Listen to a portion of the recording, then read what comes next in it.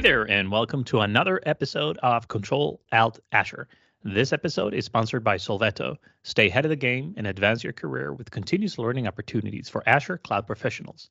Solveto EduHouse, learning as a lifestyle. Start your journey now on eduhouse.fi/cloudpro. I'm Tobias. I'm back again with UC. What's up? Hey, Tobias. What I've been doing lately, I've been thinking more on working from home versus working from an office. So I've mentioned it in this show a couple of times. I have a home office. It's quite nice. Allows me to easily get into a flow state. So it's this room I am sitting in right now. But at the same time, I do have an actual office for the company.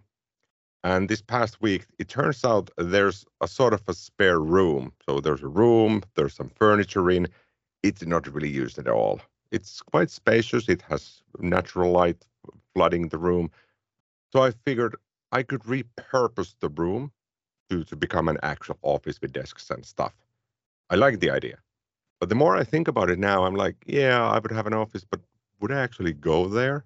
I don't enjoy the idea of commuting in the morning and then commuting back in the afternoon and not really have all of my stuff there. So obviously I could bring my PC and my MacBook and stuff like that there, but I wouldn't have my fridge and my laundry and my dishwashing machine that I typically collaborate throughout the day. So that's what I've been up to lately.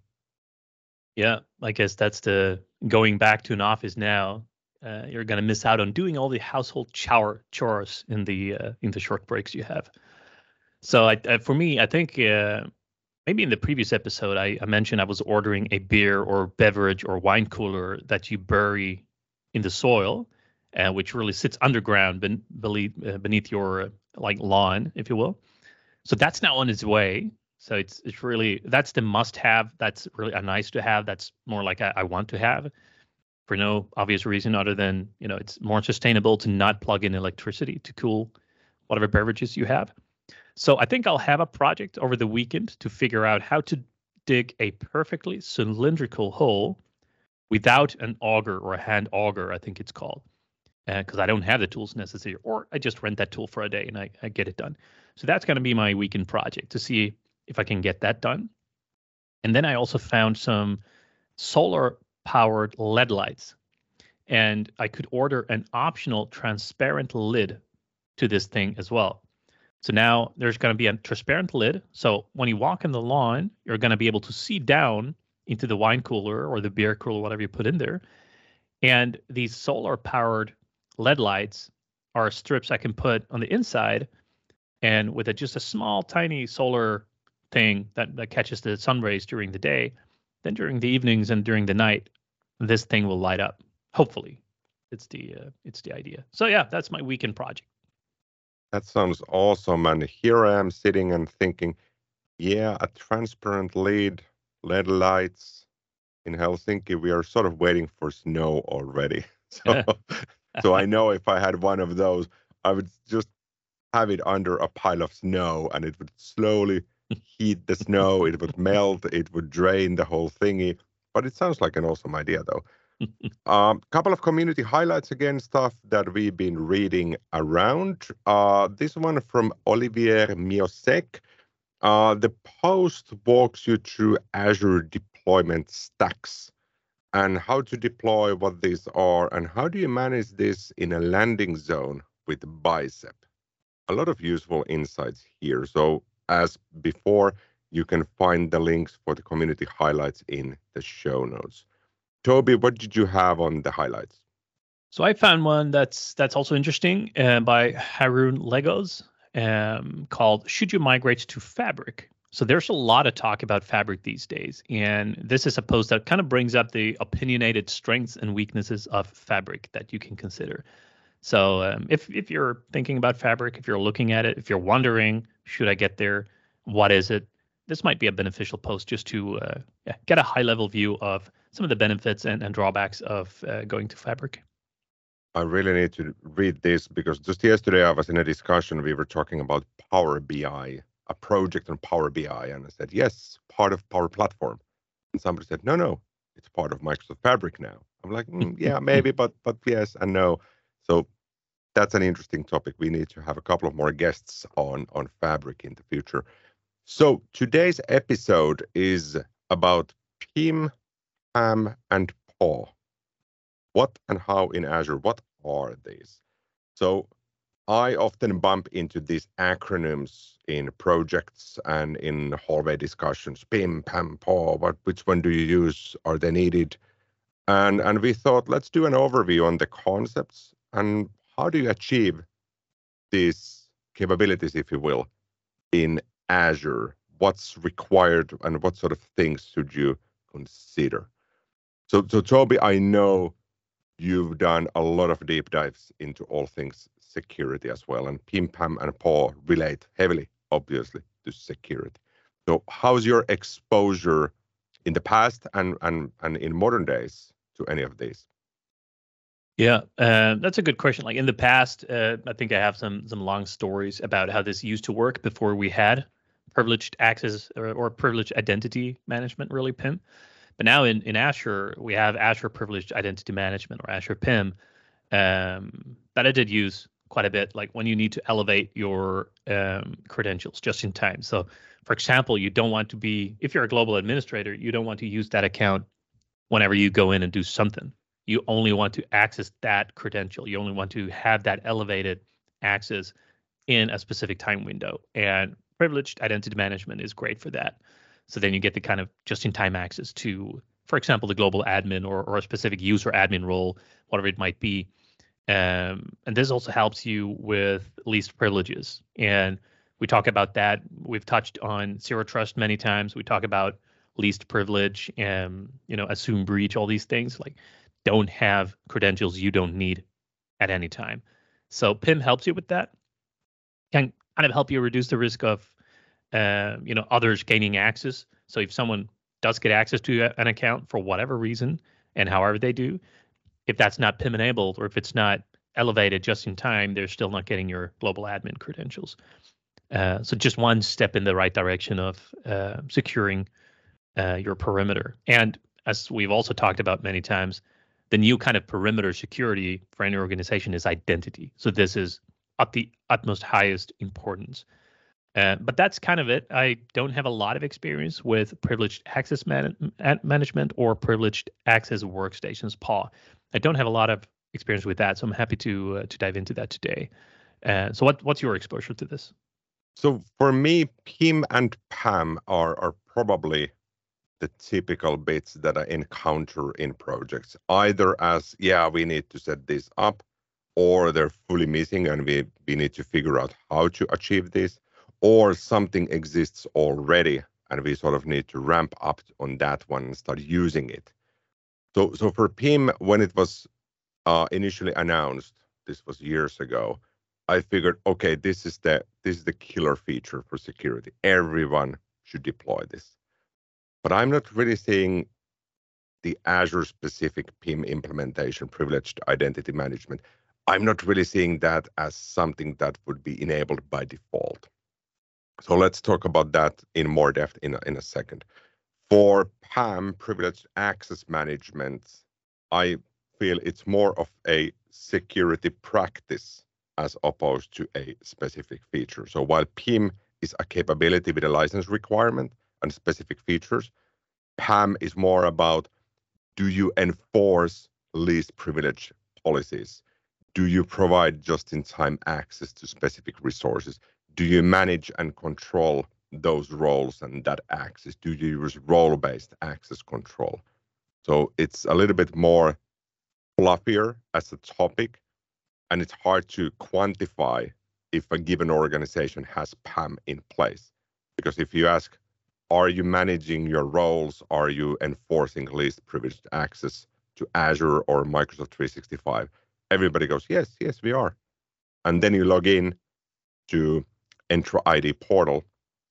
You click on global admins. There's 27 global admins. And I'm like, well, yeah, how are you enforcing these? Well, they asked and we gave them the permission, so we enforced that. No, that's not really how it works. So PIM is fairly trivial. Obviously, in a large enterprise, nothing is trivial.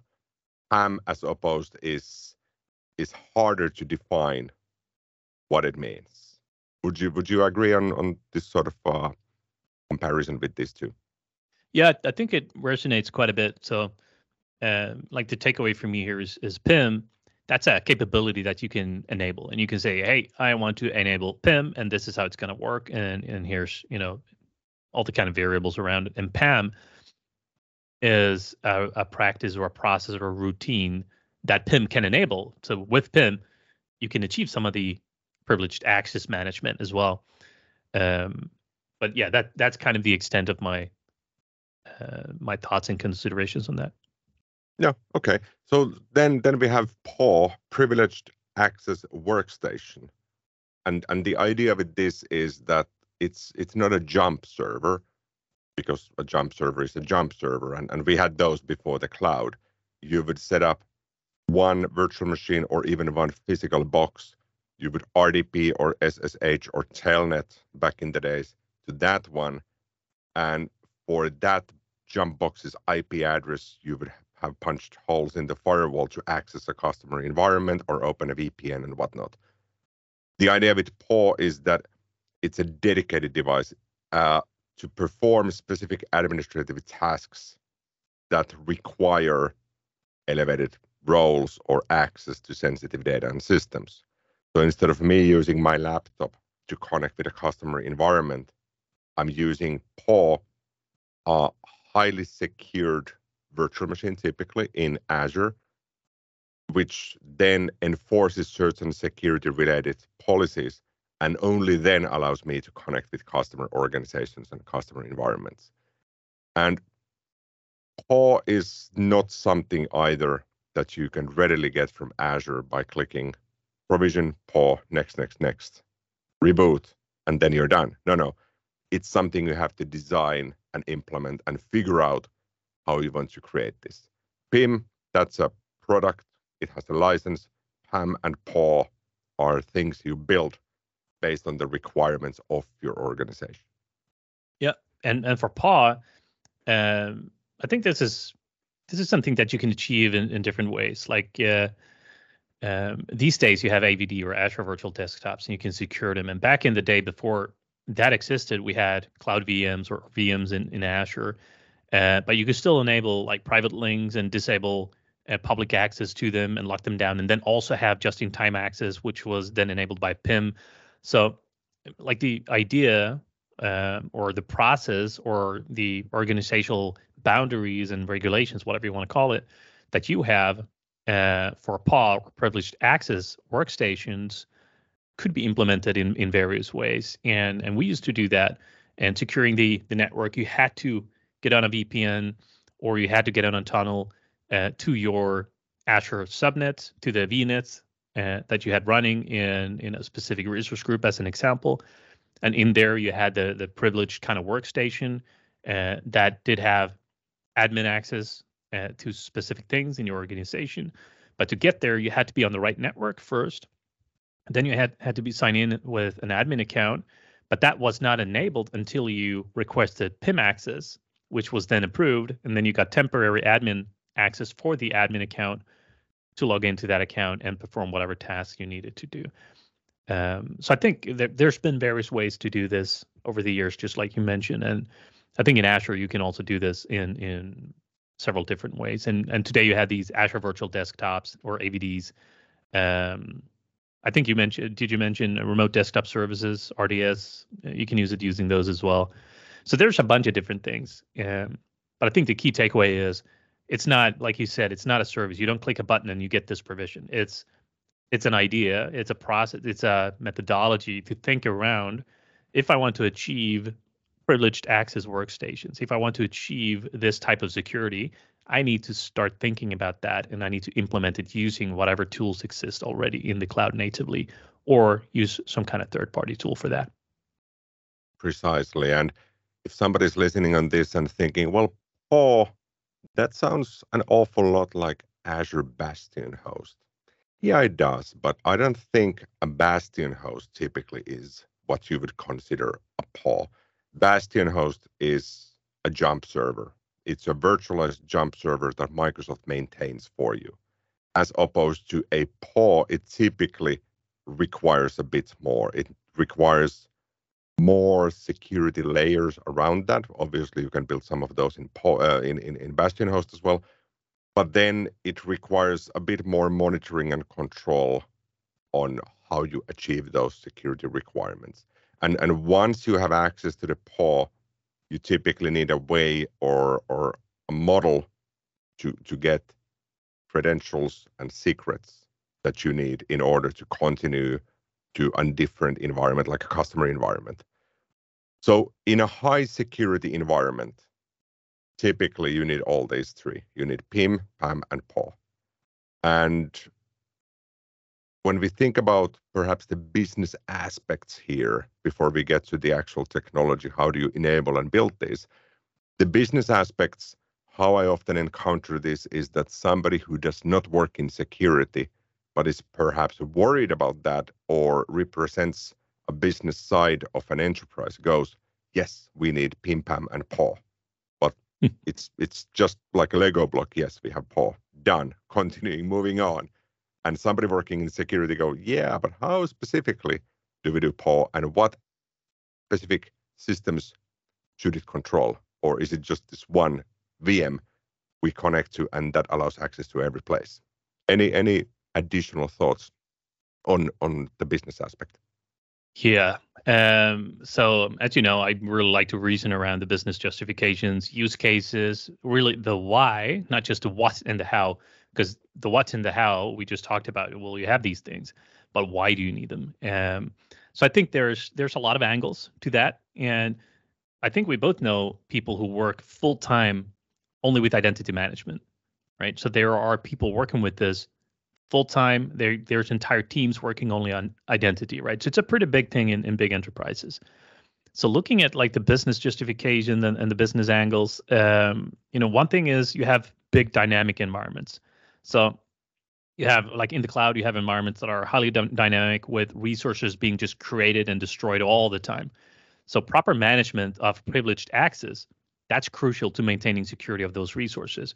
And this is not something that you easily can do at scale, because the scale of cloud environments, that often surpasses traditional kind of on-prem setups, making manual management very impractical. Because on-prem, it was usually, hey, let's provision this thing, or let's set this server up or this device up and go and deploy to this individual. In the cloud, it's clickety-click, done, or automated. Bam, you have a new environment up and running. How do you secure that? So that's why automated PAM and PIM solutions are really important, because that can handle that complexity. So dynamic environments and environments at scale, this is a good justification to start thinking about these things, because it will not be possible if you have 10,000 or 100,000 VMs, or remote desktops or Azure virtual desktops, whatever it might be. You have a couple of thousand of those that you deploy to your folks in the organization. You're not going to be able to manage all of that manually. You need automation. So the other, like talking about business compliance and business justifications around compliance, one of my favorite topics, like many organizations, they must adhere to very strict compliance standards. Like you have GDPR, you have HIPAA, you have ISO 27001, you have SOC 2 Type 2, whatever it might be. And that kind of require the companies to maintain a very strict control for who has access to what data and resources. So again, if you have an admin device or a device that can access admin resources, that needs to be locked down specifically with specific methods, and you need to be able to prove that. With this, you can.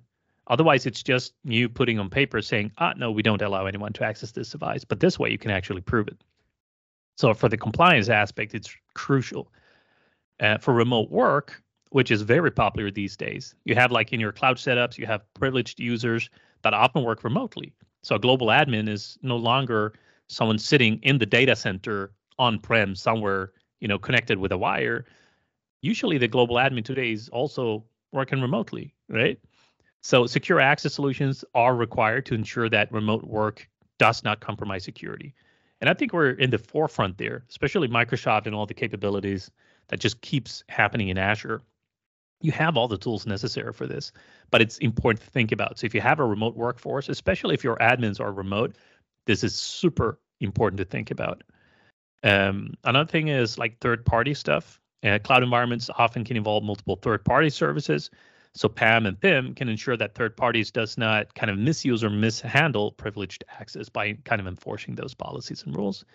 And also the attack surface, as we come back to every time we talk about security or zero trust or anything like that, cloud environments also kind of often expose more services to the internet because it's remotely connected. You have remote workers. You need to access things. And that also increases the attack surface. So strong access controls are crucial to minimize the risks. And you can also achieve that using PIM, PAM, and PAW. So yeah, those are top of mind. A couple of considerations on why this would be interesting, and like the business justification for why anyone should start looking into this.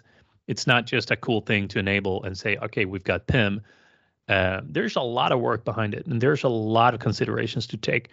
Especially for me, then loving compliance and worked a bit with compliance.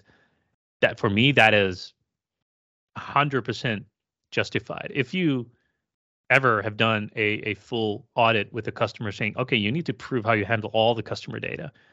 I've been through those audits many times. And if you can just point to, hey, you know what, we're compliant with this standard and that's proven like this. And for access management, bam, this is how we do it.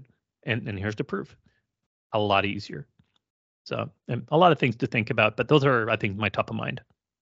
I really like the thinking here. So this is not just a technical exercise in enabling capabilities, spinning up a VM as PAW and saying, yes, we are secure now. I was bitten by this a little bit in my own company. So I have somebody who enforces security throughout our services. And I was at home, I needed to check something from the company Teams. So there was a file stored in a Teams team. I needed to open that. And I'm on a corporate managed device myself at home. I open Teams in a browser because my Teams is typically in a different tenant. I open Teams in a browser and type Teams, Microsoft.com, presenter. It asks for authentication and says, yeah, you don't have access to this one. You have a managed device, but you have a non-sanctioned application trying to access because I'm using Firefox and we enforce Edge for specific stuff and specific reasons. I was like, okay, this is blocking me, but this is actually enforcing me to do the right thing, to switch to Edge and consider this differently, or switch to Teams, which is fully managed as well. So obviously there's third-party solutions also for PIM and PAM and PAW. You could go and see what's out there. Some of these have amazing capabilities, like if you elevate your privileges to a SharePoint admin, for example, it will start recording all of your activity on a PAW workstation, and it will log everything. It will record your mouse movements, all of that. And none of these PIM, PAM, and PAW that you can spin up from Azure natively have these sort of deep controls to configure stuff. So that's typically when you start looking at a third-party solution, if you have this very specific high security requirements. Not to say that PIM, PAM, and PAW in Azure are not high secure, but they do lack some of these more fine-grained controls, if you will. Yeah, I like this. So imagine we're native to Azure, we're doing things here, and I want to start using PIM, to enable all these different scenarios. What is that going to cost me? How much is going to set me back to start doing this? Because I know different security capabilities and identity capabilities come at different kind of licenses. So, what do we know around licensing for these things? So licensing is one of my favorite topics these days. And the reason for this is that what I typically do when I feel that, well, there's going to be a question on licensing, perhaps, is I try to download all of the data available for a given product, because that typically includes at least a passing mention of license requirements. So that's what I did. When I was preparing for this episode, I downloaded all the wisdom from Microsoft Learn for PIM, Azure PIM. And that's a single PDF. I don't know how many hundreds of pages it is, but it's a lot. And then I crack open the documents in Azure OpenAI. I have a private ChatGPT instance. I crack it open with Azure Cognitive Search and Document Intelligence. I upload the vectors it's finding, and then I'm searching against those with Azure OpenAI again. And my simple question is, what license do I need for Azure PIM?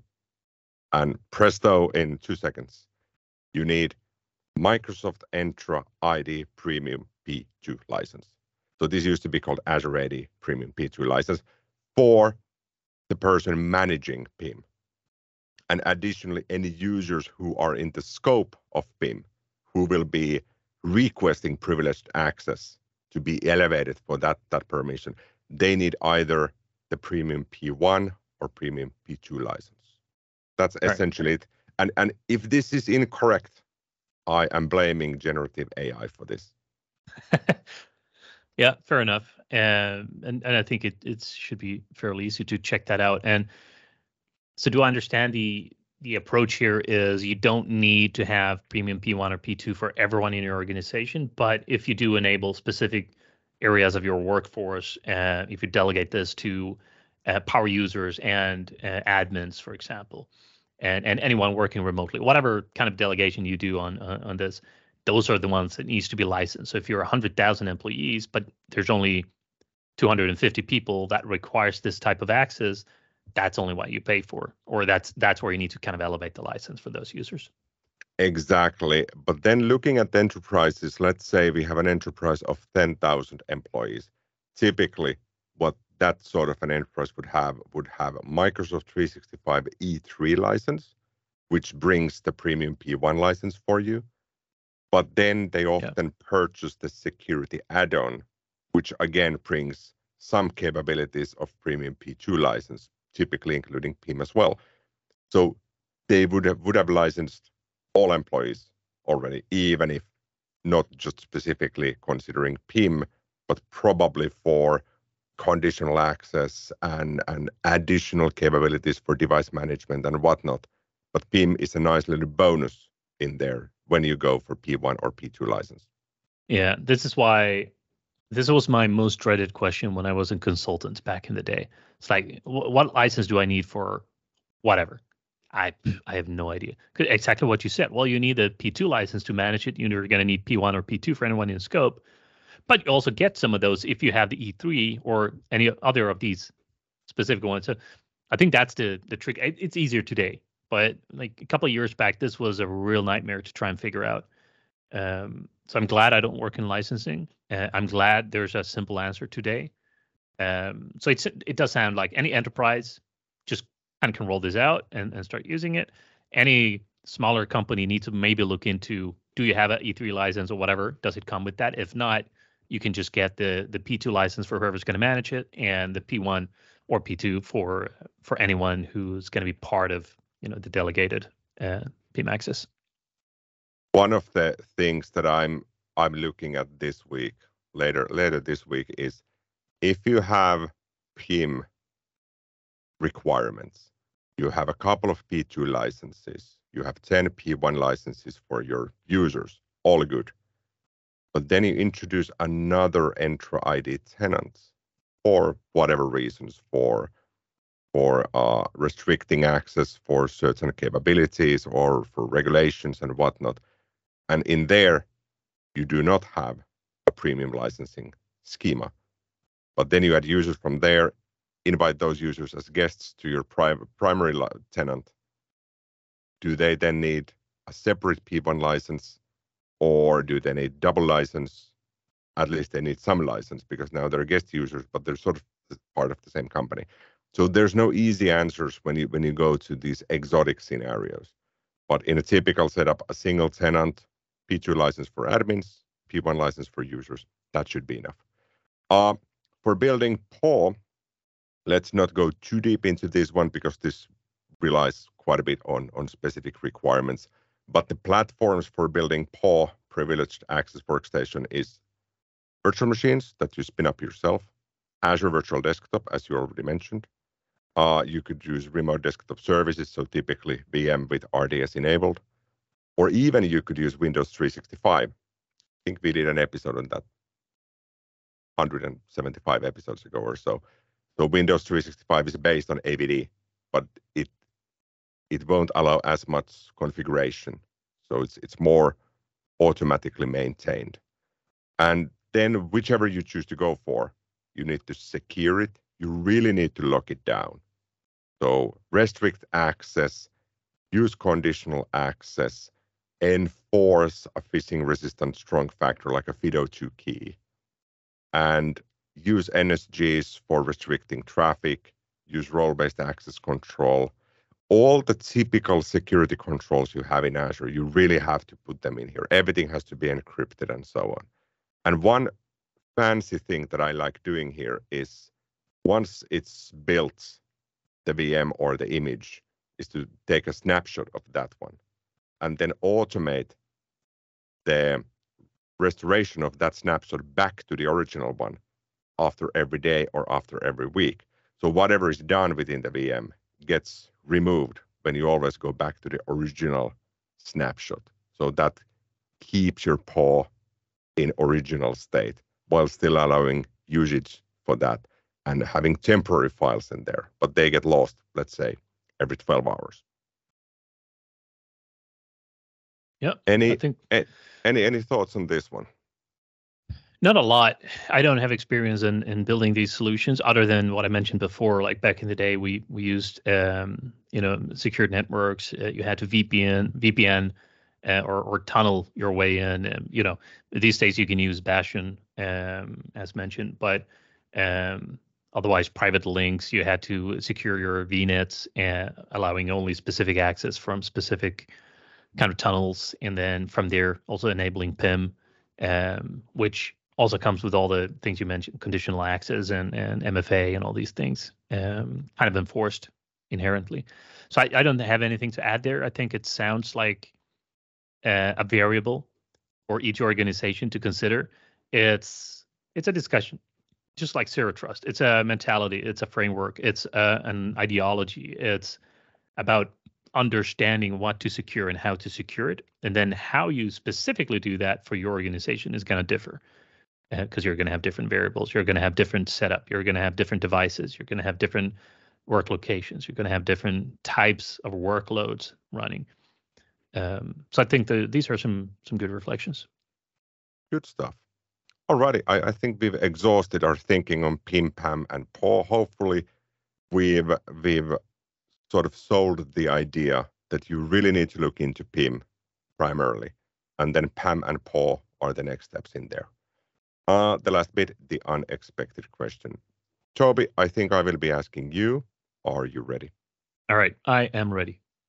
If you had to create a new holiday for people to celebrate, what would it be called and how would it be celebrated? Okay. So I think this is something I heard from some kids in school when I dropped my oldest daughter off. International Pajama Day. So I'm paraphrasing a bit. They said, hey, it would be nice to have a pajama party. And I thought, hey, we should have International Pajama Day. So you would celebrate the joy of comfort and laziness. So kind of in a world where everyone's always rushing from one place to another, like we do in our everyday lives, it would be kind of great to have a holiday that encourages you to do absolutely nothing in the coziest way possible, and to celebrate that. Because a lot of the time people feel like I'm just on the couch Netflixing. I should be doing something productive. I mean, that's me in a nutshell. I always want to do something productive, which makes me happy, granted. So attire, of course, entirely your choice. I wear a dress shirt for most occasions, even when I mow the lawn. And that's also my go-to for my lazy days. If pajamas is your thing, that'd be a great option for the International Pajama Day. But just a day to celebrate doing nothing, just be lazy, have some potato chips in the couch, whatever you want. Once a year, just take the time to relax and reflect on doing nothing and the importance of that, which, if we want to make this really long-winded, we could, but it also can tie into mental health and being rested. Because one of the things I find very much mindfulness in is exactly those moments where you just chill. You chill down, watch a series of Netflix, do nothing, sit in the couch, no additional thoughts about anything. Just watch some kind of brain dead sci-fi or whatever. So yeah, that would be my answer.